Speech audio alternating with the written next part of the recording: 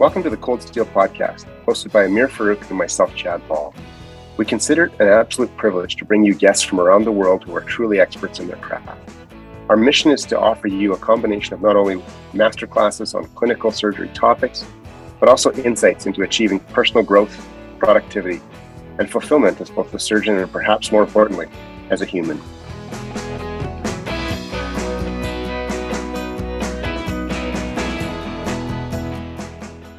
Welcome to a special episode of Cold Steel. Dr. Bill Wall was a transplantation surgeon at Western University in London, Ontario for the better part of 4 decades. He was not only a globally renowned HPB and transplantation surgeon, but he meets the very definition of a pioneer. Dr. Wall talks to us about introducing hepatic transplantation in Canada, about developing a transplant program in the early challenging days, as well as the importance of both institutional and colleague support during this process. Dr. Wall is truly a 1.0 original icon in Canadian surgery, and we were absolutely thrilled to hear his perspective on an amazing life lived.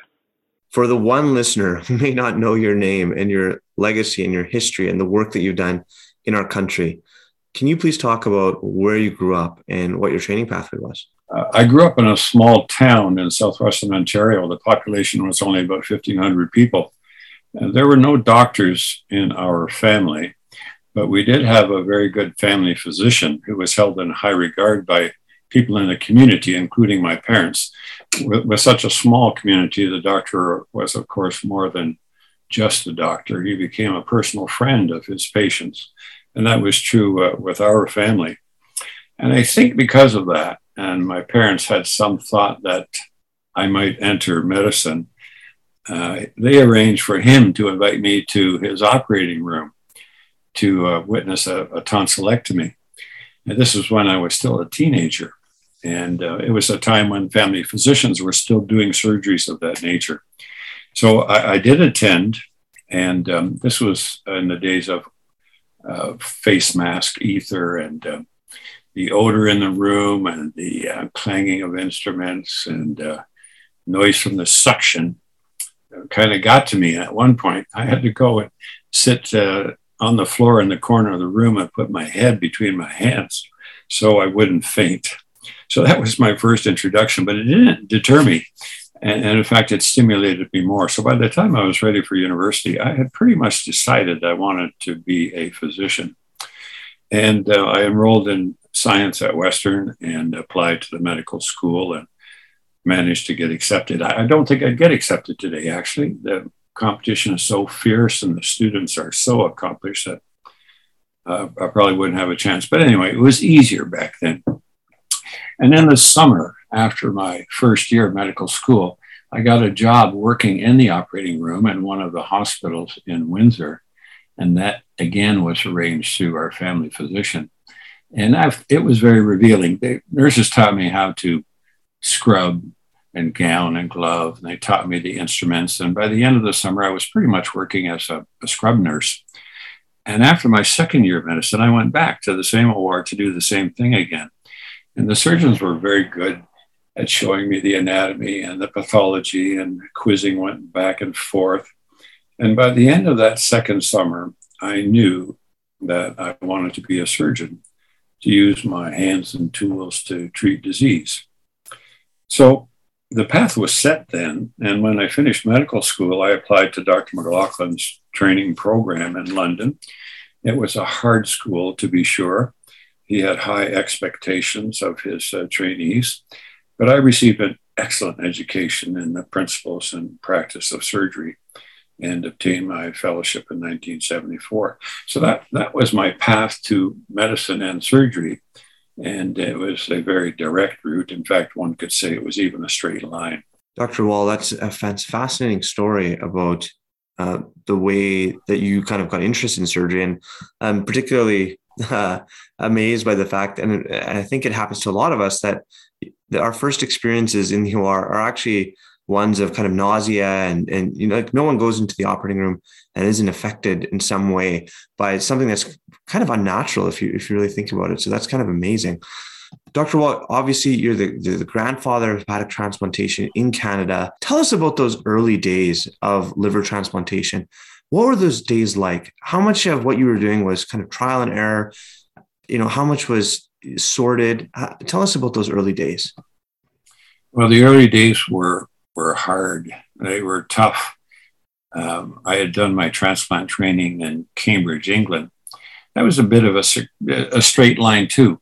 When I finished my surgery residency, I thought I had an aptitude for academic surgery, and I went to John Duff, who was our chief at the time, and expressed my thought that I had a plan that I could enter academic surgery. He was a great role model, and I had several role models to go by.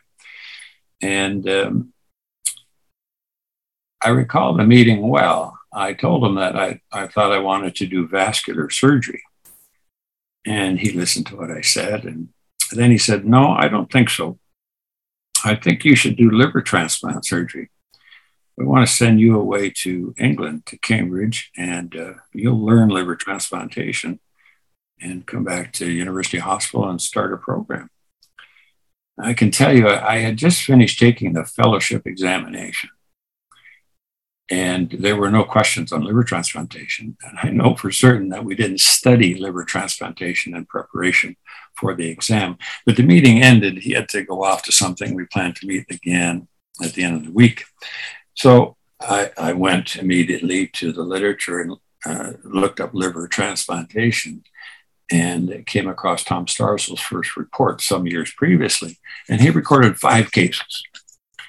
And these were the first experience in the world, all done by him.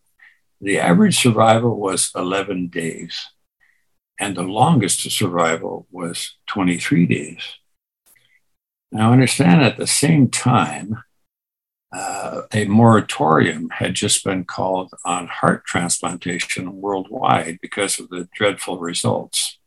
It was the inadequacy of immunosuppression and the control of rejection.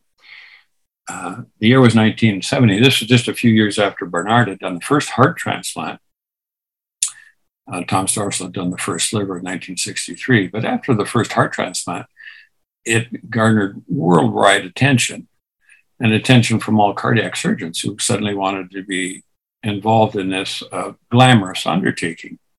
And about 100 heart transplants were done in the year right after Bernard had done his first. But most of those surgeons didn't know about rejection or the drugs to try and control it. And the results were so abysmally poor that a worldwide moratorium was forced on the transplant community to stop doing liver transplants. Well, the year before that, Neil Armstrong walked on the moon.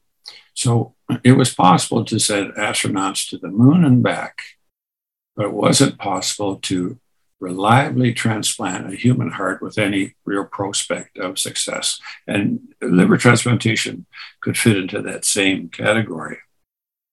The general feeling was that it was a questionable undertaking, recognizing the deficiencies of immunosuppression.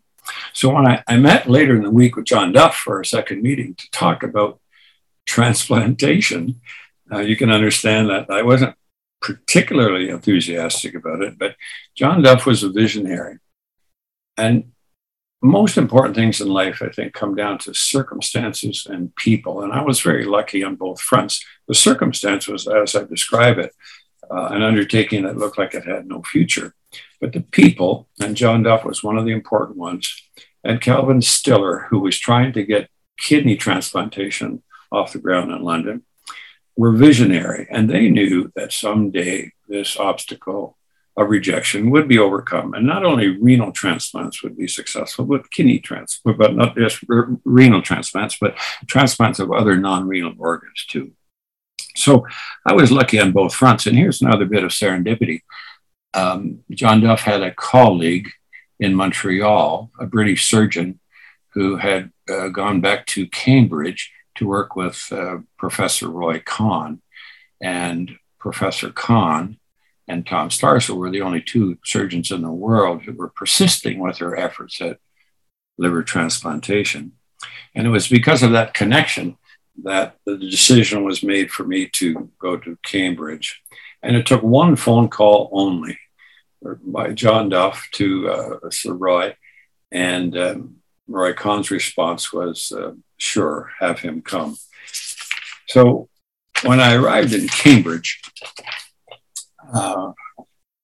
we got there on the weekend. I recall this very vividly. We got there on the weekend, and I went to the hospital on the Sunday night just to case the joint, as it were, and familiarize myself with the surroundings and get ready for the next day's work, my first day of work. And when I was leaving, I went to the tuck shop in the lobby, and there was a gentleman in front of me who was obviously a patient, and he was dressed in a hospital gown and bathrobe and slippers.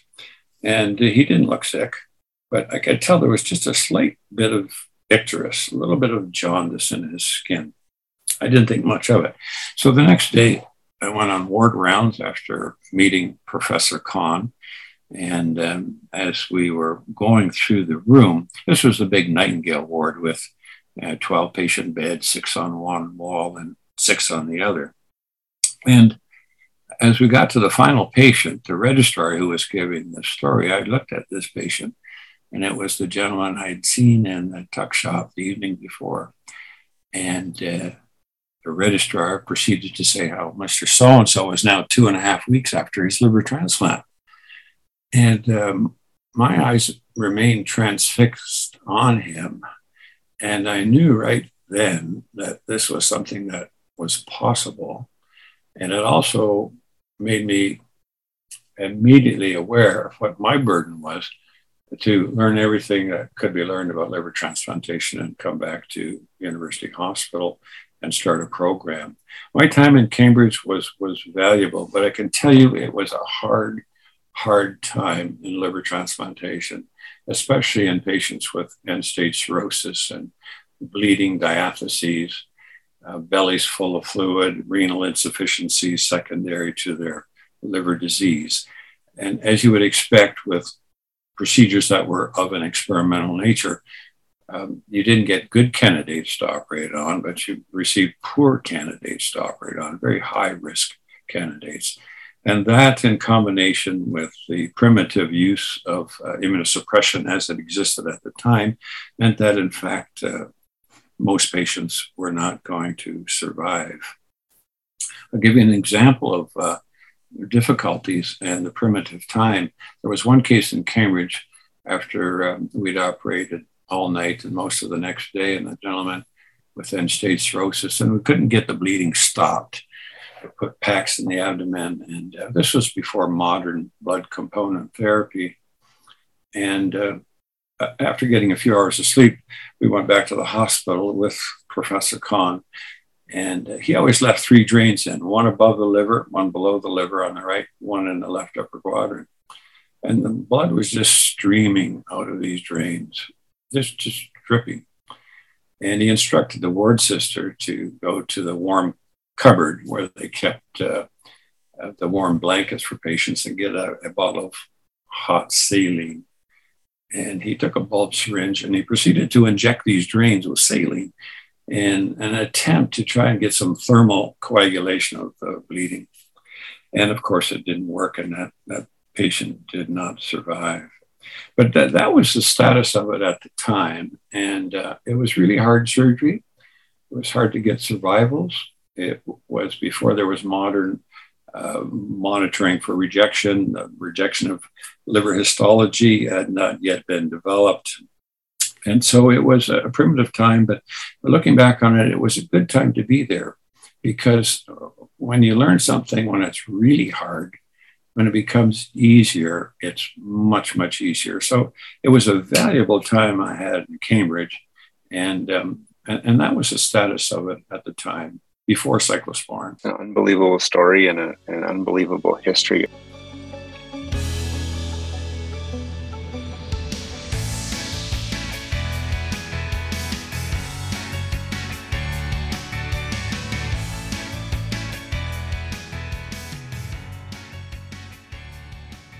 What was the sort of the time frame and the evolution of immunosuppression, cyclosporin, and so on in that era? Like how fast did that come on sort of globally and in particular for you here in Canada and change things?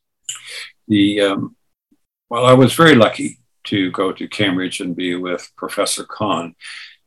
Years previously, he was the individual who showed the effectiveness of azathioprine in renal transplantation. And that drug, in combination with steroids, would become the cornerstone of immunosuppression for the next 20 years. So that what was being used. Cyclosporin came on the scene about a year after I left Cambridge, and it transformed transplantation worldwide. It was discovered by Jean Burrell, and this was part of the process where pharmaceutical companies looked for agents in soils, and they're particularly looking for fungi that produced antibiotics. And this particular soil sample from Norway, they found a fungus which produced something that would later be called cyclosporin. And he identified in the laboratory of Sandoz Pharmaceuticals that it had some immunosuppressive properties. It interfered with the mixed lymphocyte culture reaction, and it seemed to have some minimal prolongation of skin graft survival in rats. And he didn't have a facility to pursue it any further than that. But Sir Roy Kahn and his colleague David White, who was working in immunology in his laboratory, became aware of this immediately. And they approached Jean Burrell and Sandoz and secured the drug for Cambridge. And Professor Kahn had a very sophisticated experimental laboratory, and he immediately went to work with the drug, first in rodents and then in large animal models of heart and kidney transplantation. And that was in 1976, 1977. And he showed that it was far superior, this drug was far superior to any other that had ever been shown in transplantation. And he immediately adopted it for the clinic and used it in recipients of heart, liver, kidney, pancreas transplants, and reported on that in 1978. And it was a different immunosuppressant, of course. It was selective and affected just the T cells that were responsible for rejection through interference with interleukin-2. And it transformed the whole field of organ transplantation. Everyone wanted to get cyclosporin, and it made possible the transplantation of not only kidneys with a high degree of success, but open up the entire field for the transplantation of other organs. So I was fortunate to have been exposed to Sir Roy Kahn and to spend time in Cambridge. And partly because of that, and because of the vision of Calvin Stiller, we were able to secure cyclosporin for our program in London before other centers in Canada, in fact, before most other centers in the world. Oh, that's fascinating. You touched on something earlier that I think is particularly interesting. You mentioned Neil Armstrong, and in aerospace medicine, we talk a lot about those sort of decades in that era, and having set land speed records, gone to the moon, depth records in the ocean, all of these sort of really extreme voyaging endeavors, I think really probably reflected society's tolerance for risk. And then we start to come ahead and we compare that to now, where there's very little tolerance of risk, whether that's aerospace or really anything else. I'm curious, obviously Dr. Duff and Dr. Stiller were so instrumental, as you comment, in London in supporting you, but what was sort of the general outlook from your colleagues beyond some of the immediate support that you had, and were they skeptical? Was that hard? Because I can't imagine taking your experience and transplanting it, pun intended, into today's day and age. Well, you're quite right that there was very little support when we started our liver program before cyclosporin was available to us. And I remember those first 3 cases like it was yesterday. We started in 1977 and we failed 3 times. They recovered from the surgery, but they died of a fatal infection within 2 to 3 months. And that made it really hard. When cyclosporin became available, we secured it for laboratory experiments because of our connection with Cambridge. And you mentioned about aerospace, reminds me of the story. In 1978, David White, who I mentioned, was coming to Canada, and we said, please bring some cyclosporin with you. We want to try it in a laboratory and learn what we can before we use it clinically. It wasn't available clinically until years later, at least until it was approved. So he came to Canada. It was the winter of 1978. I picked him up at the Toronto airport. And almost after making introductions, I said to him, did you bring the cyclosporin? And he smiled and reached into his shirt pocket and he pulled out a vial of the magic white powder. And I smiled too. But can you imagine today trying to board an aircraft with a vial of white powder in your shirt pocket? But that was a different time. And when we got the drug, we looked at it experimentally in the laboratory. And the time was right because Calvin Stiller was looking at immunological monitoring of transplant patients. So it was natural to look at the immune monitoring that could be applied to cyclosporin or cyclosporin drug levels and therapeutic levels, and what was the best way to manage it and what therapeutic levels should be obtained. So we had a leg up there. And clinically, we began to use it. Again, you mentioned about a different time. When we first gave it to our liver patients, this was before it was licensed for use. I went to them and I said to them, we've got this new drug. We think it's better than anything that's ever been described. We'd like you to have it when we do your transplant. And of course, they agreed. There was no special consent that was formed. It was they signed the same surgical consent that you'd signed for an inguinal hernia repair. And it was to the great benefit of patients. So we had those 3 deaths, and then we had 3 survivors, all young women between 1982 and 1983. They're alive today. They are Canada's longest surviving liver transplants. Between the 3 of them, they've got about 120 years now of post-transplant survival, and each one of them is and looks perfectly well. So there was a transformation. It was hard early, few supporters, and then when transplant changed everything, we hit the ground running because we'd already been trying and working things out in the laboratory, and one way that you know when you've won people over is when they come to you and want to borrow your slides. People who were not enthusiastic about transplantation, but because of the profile then and the success of it, they want to join the bandwagon. Of course, that was just great for that to happen. But it was slow. It was a slow transition. And to be sure, there were a lot of naysayers at the beginning. And then enthusiastic response. And I give credit to our administration of our hospital too, because they fully backed what we were doing. But in truth, John Duff, Charlie Drake, Calvin Stiller, they were the visionaries, and that made all the difference. Circumstances and people made all the difference. Well, Dr. Wall, you may have won people's support eventually, but it didn't change the fact that you were in one of, arguably the most demanding surgical specialties, certainly then and even now, but I think even more so then. And you were going out, you were doing the procurements, you were doing the transplantations.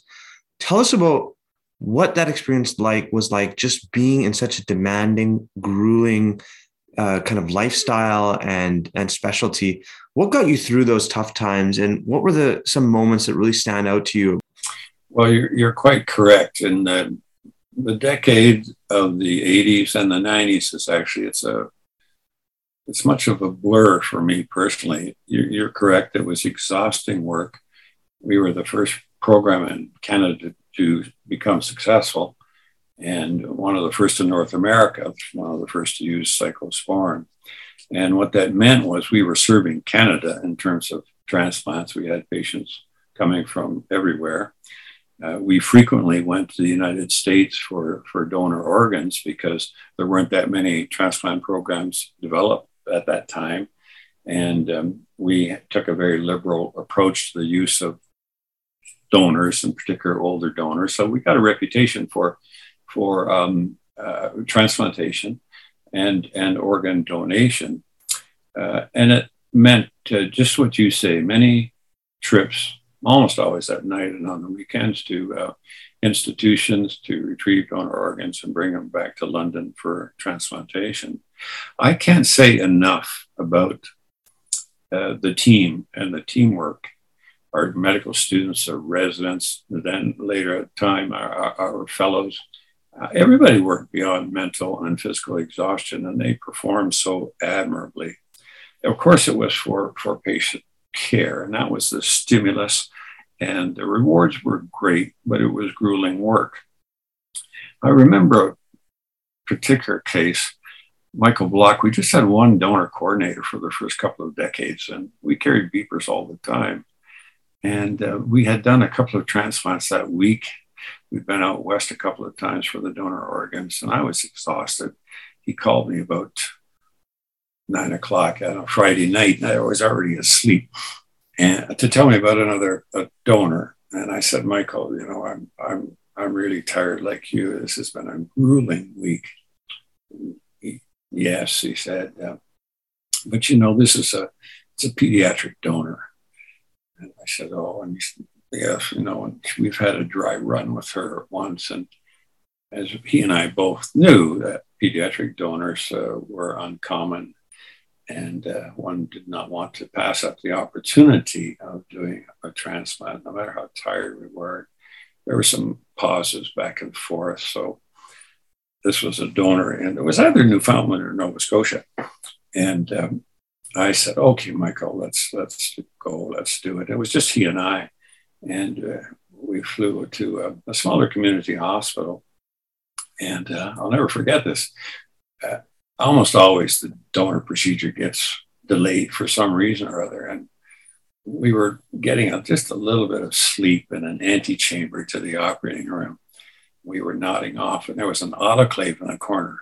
Every 15 minutes, there would be a and he and I would have a sleep start, and we startled, and then we'd nod off again.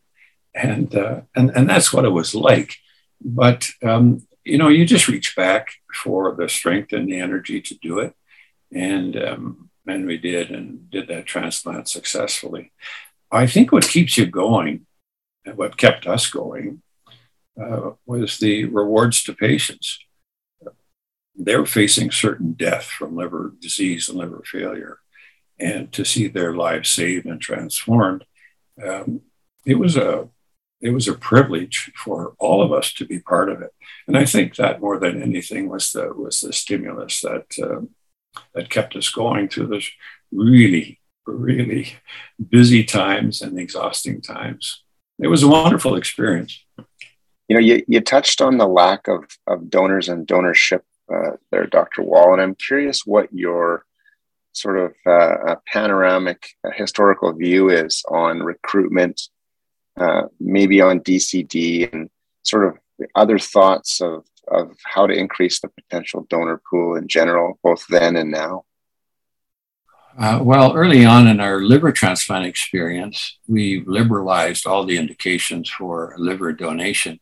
Age had been a big barrier, and the age that was thought to be the upper limit was 45 years of age. Well, in fact, our very first liver transplant was with a donor who was 60 years of age.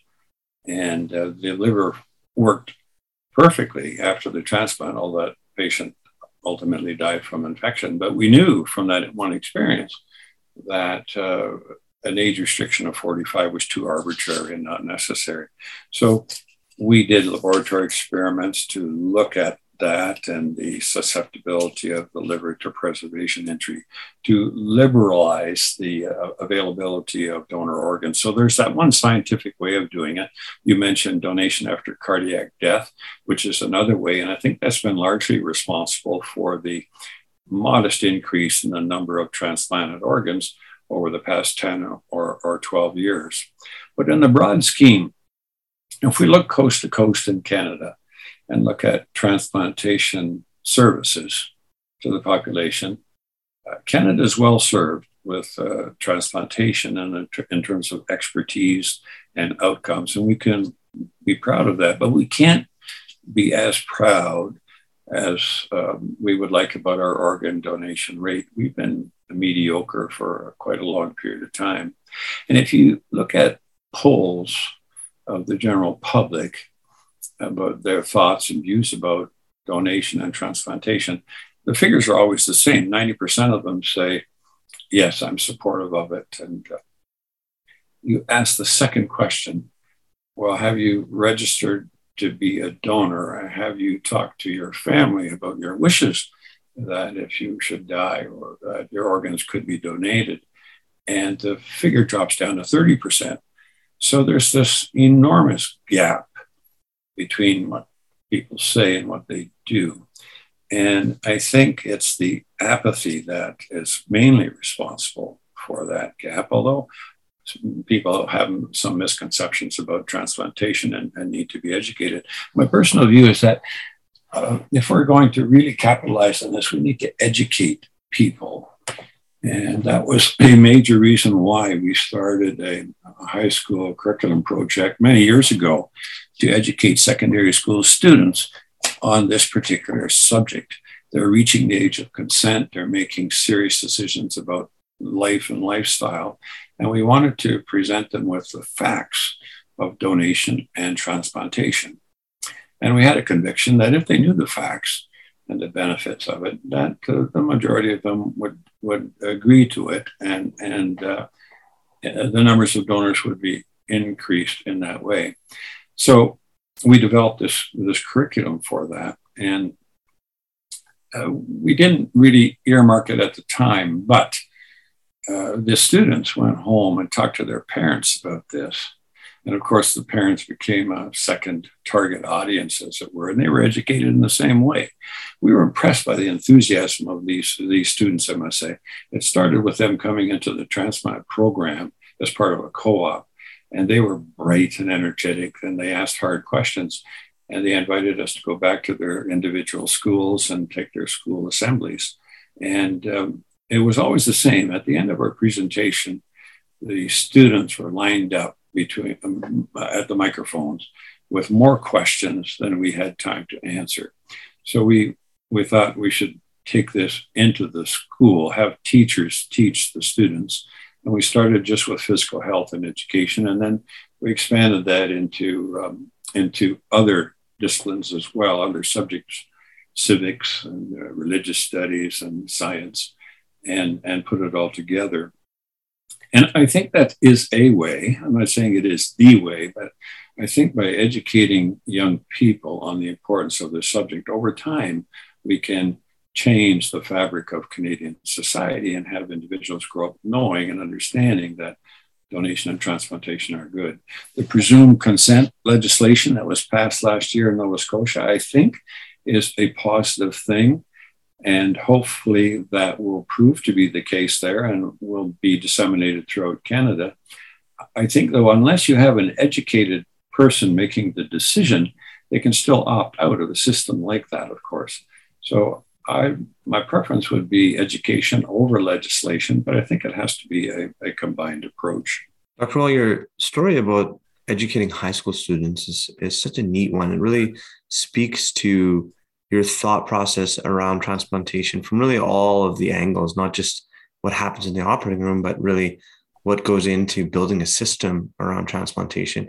And we want to come back to the children's book that you just wrote as well, just later in the podcast, because I think that, again, is another example of that type of thinking. Dr. Wall, a lot of non-surgeons also listen to this podcast. And maybe, you could give a brief synopsis for our non-surgeon listeners as well. Really, what is a liver transplant and how does that happen? And sort of what are the broad overview steps of a liver transplant? One of the major problems is removing a diseased liver. These generally are patients with scarring in the liver, cirrhosis of the liver, and all the things that go along with it, with portal hypertension, swollen veins, blood counts that are abnormal and their blood won't coagulate, normally. So removing the diseased liver is difficult, and it's tricky, it's hard. The new liver has to go in the exact same location, what we call orthotopic transplant, in the same location. And the liver has a number of vascular attachments to it. It's got the bile duct. It's complex. And during the surgical procedure, one has to occlude major blood vessels around the liver.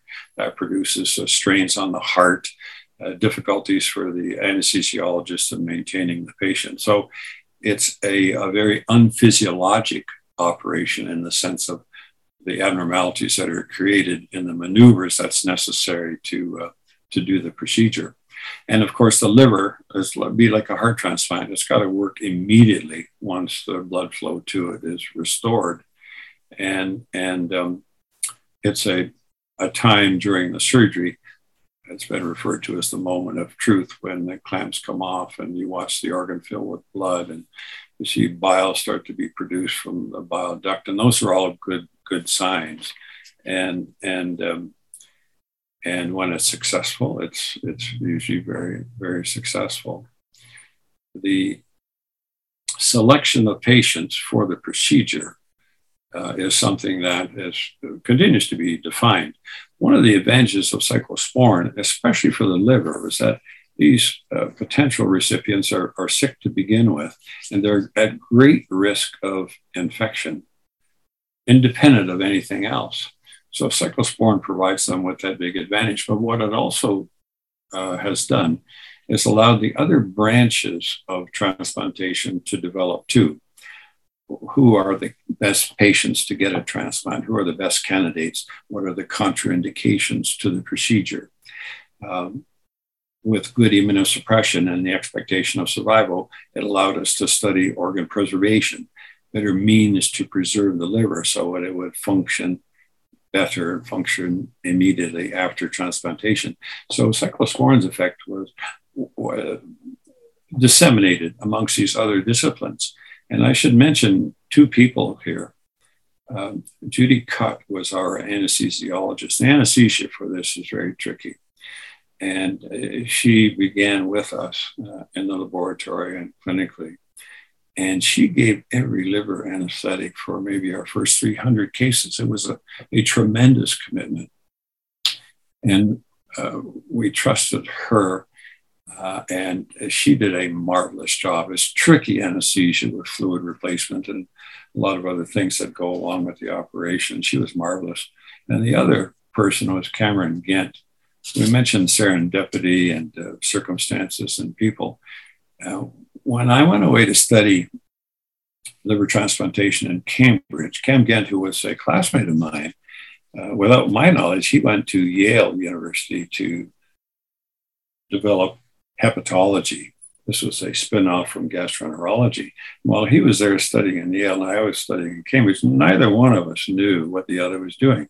But we were both recruited back to University Hospital, and we came together, and he became the hepatologist who managed our transplant program, our transplant patients, and I was his counterpart in surgery. And it was a marvelous association that we had for 4 decades together. But it becomes to teamwork. You talk about success, and it's a lot of people, like-minded people, working hard, working together, and that, to my thinking, in addition to immunosuppression, is a large factor in success. Dr. Wall, you've performed 1,885 transplants in your career, and that is just an astounding number. You've talked to us a little bit about your memories of the kind of the early transplants, but are there any transplants that stand out in your mind over that long and brilliant career that you'd like to share with us on the podcast? Well, I should clarify about the number 1885. That was the total number of liver transplants during the 40 years or so that I was working in the transplant program at University Hospital. I was the only surgeon for the first group, but then we had recruitment of other individuals, additional surgeons. So really that's the gathered experience. Now, each of us individually participated in the care of virtually every aspect of some part of these patients' course in hospital with selection, post-operative care, donor operation, recipient operation, helping one another, and so forth. I guess in the scheme of things, if you looked at the numbers carefully, maybe I was the surgeon of record for 700 or 800, but the number doesn't matter. I think what matters is that it was a team effort by a lot of like-minded individuals and the support we had for one another. Do I remember some more than the other? Absolutely. The first three will always remain clear in my mind where we failed. And I can see them in front of me right now. And I can see the next three in front of me too. They were done in 1982, 1983. And each of them is alive today. And they are they're Canada's longest survivors. They are part of a small group, are the longest survivors in the world, actually, after liver transplantation. And between the three of them, it's 120 years of post-transplant survival. So yes, there are some that stand out more than the others. And they serve as an inspiration to us. You know, we talk about pioneers and pioneering efforts and the roles of doctors and so forth, but we shouldn't forget about the patients who are pioneers too. They put their trust in us at still an uncertain time in transplantation, even when we had cyclosporin, and we were learning a lot about it and how to monitor the doses and adjust the doses and defining rejection. We were learning as we went, but these patients trusted us. They put their faith in us, and they were pioneers in their own right. So yes, those are the ones that stand out to me, and I remember more than anything.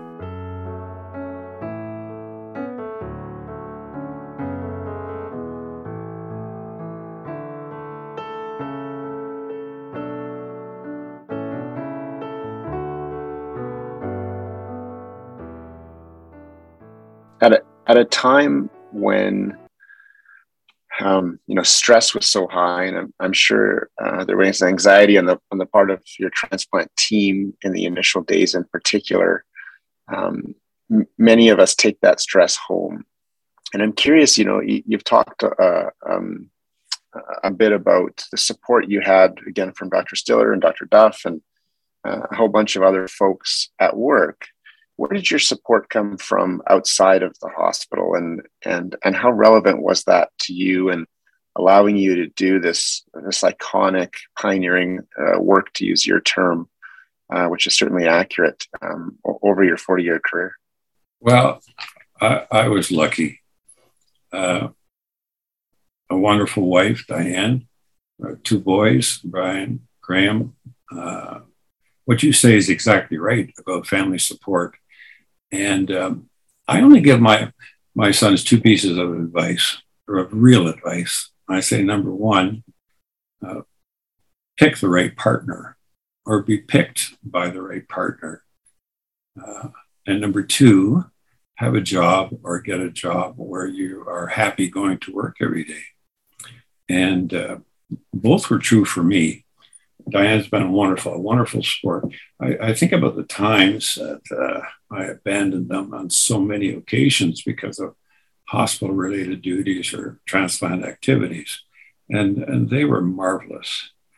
The support at home is I think, crucial. There were no issues at home that I took to the hospital, and that really is beneficial. You want the home environment to be ideal. And at the same time, you have the trials and tribulations that you inevitably face with this kind of undertaking at the hospital. And yet you don't want to bring that home with you. You leave it there, deposit it there, and come back home and enjoy that separate life that you have. I don't know that there's a magic formula to it, but I think the ingredients to the formula are what I said: having the right partner in life, and number 2, having a job where you are happy going to work every day. The barometer of the latter is enjoying your colleagues. And I can honestly say that I would look forward to going to the hospital to see my colleagues and to discuss something with them at a particular time of day or night. We enjoyed one another's company and camaraderie and the team spirit, the team effort. So we had that, and we had the support, as I said earlier, of the administration and doing what we were doing. And it was a wonderful time, really. It was a privilege to be part of it for such a long period. Dr. Wall, as we mentioned sort of earlier in the show, you've written a children's book that talks about transplantation. Can you talk to us a little bit about what the impetus was for writing that children's book and a little bit about the book itself? Well, I mentioned earlier about the One Life, Many Gifts to educate secondary school students. And over time, and after becoming a grandparent, I've come to understand that young children can learn complex subjects at an early age if it's presented to them in the right way. And when I was reading stories to my grandchildren, Ruby and Dexter, at ages 4 to 8, I was impressed by what they could understand and what they could absorb.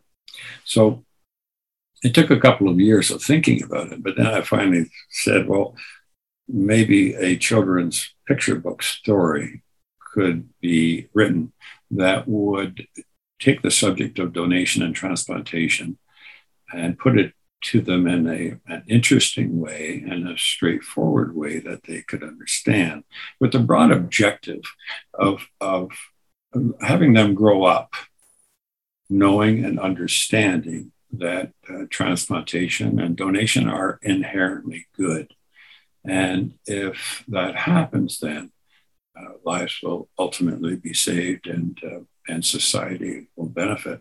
So I wrote this little children's picture book story. I can't tell you too much about it, otherwise the publisher would get annoyed with me for preempting things. I hope it gets published this summer, but I hope it's going to fill a need so that school children can be educated on the subject too, just like they're being educated about climate change and the environment. I think they can absorb it and understand it, and I'll make sure I send a copy to you, Chad, and Amir as soon as it's published. We'd love that so much, and we'll be sure to link to the publisher website once it's out. So let us know. That's a remarkable endeavor, and I agree with you entirely. I think our kids are capable of understanding so much, and the earlier the better. The last question we wanted to ask you, Dr. Wall, in closing, our last question really is, if you could go back in time and give your younger self some early advice, either clinical or personal or really anything, what would that be? What would you touch on? Well, as I've emphasized, the importance of my training in people and my training and subsequent career has been enormous. And I had exposure to fine individuals. And Sir Roy Kahn, I've mentioned, he was a superb surgeon scientist, an intellectual, widely read, avid sports person, a prolific painter. He was everything. And I think few people can aspire to that, but yet we all have these role models that you want to emulate. And I had lots of them, and I was very, very lucky in that regard. So I look back over my career and say, well, what advice would you give yourself? That's a hard thing to do, I think.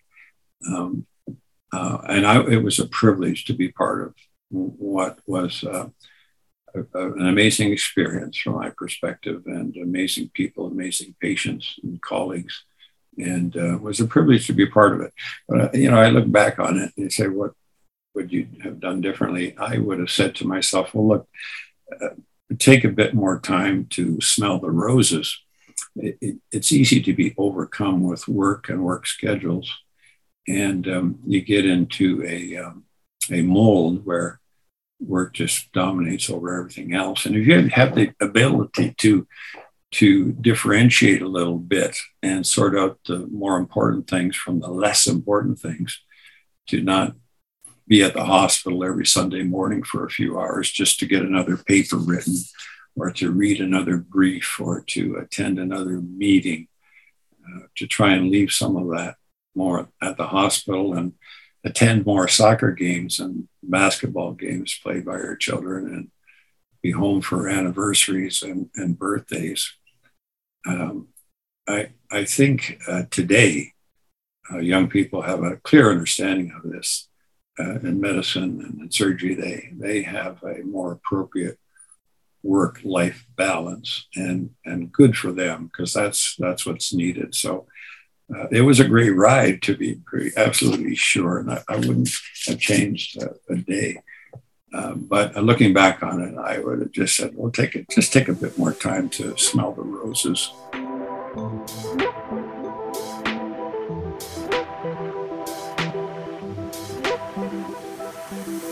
You've been listening to Cold Steel, the official podcast of the Canadian Journal of Surgery. If you like what you've heard, please leave us a review on iTunes. We love to hear your thoughts, comments, and feedback, so send us an email at podcast.cjs@gmail.com or tweet at us at CanJSurge. Thanks again.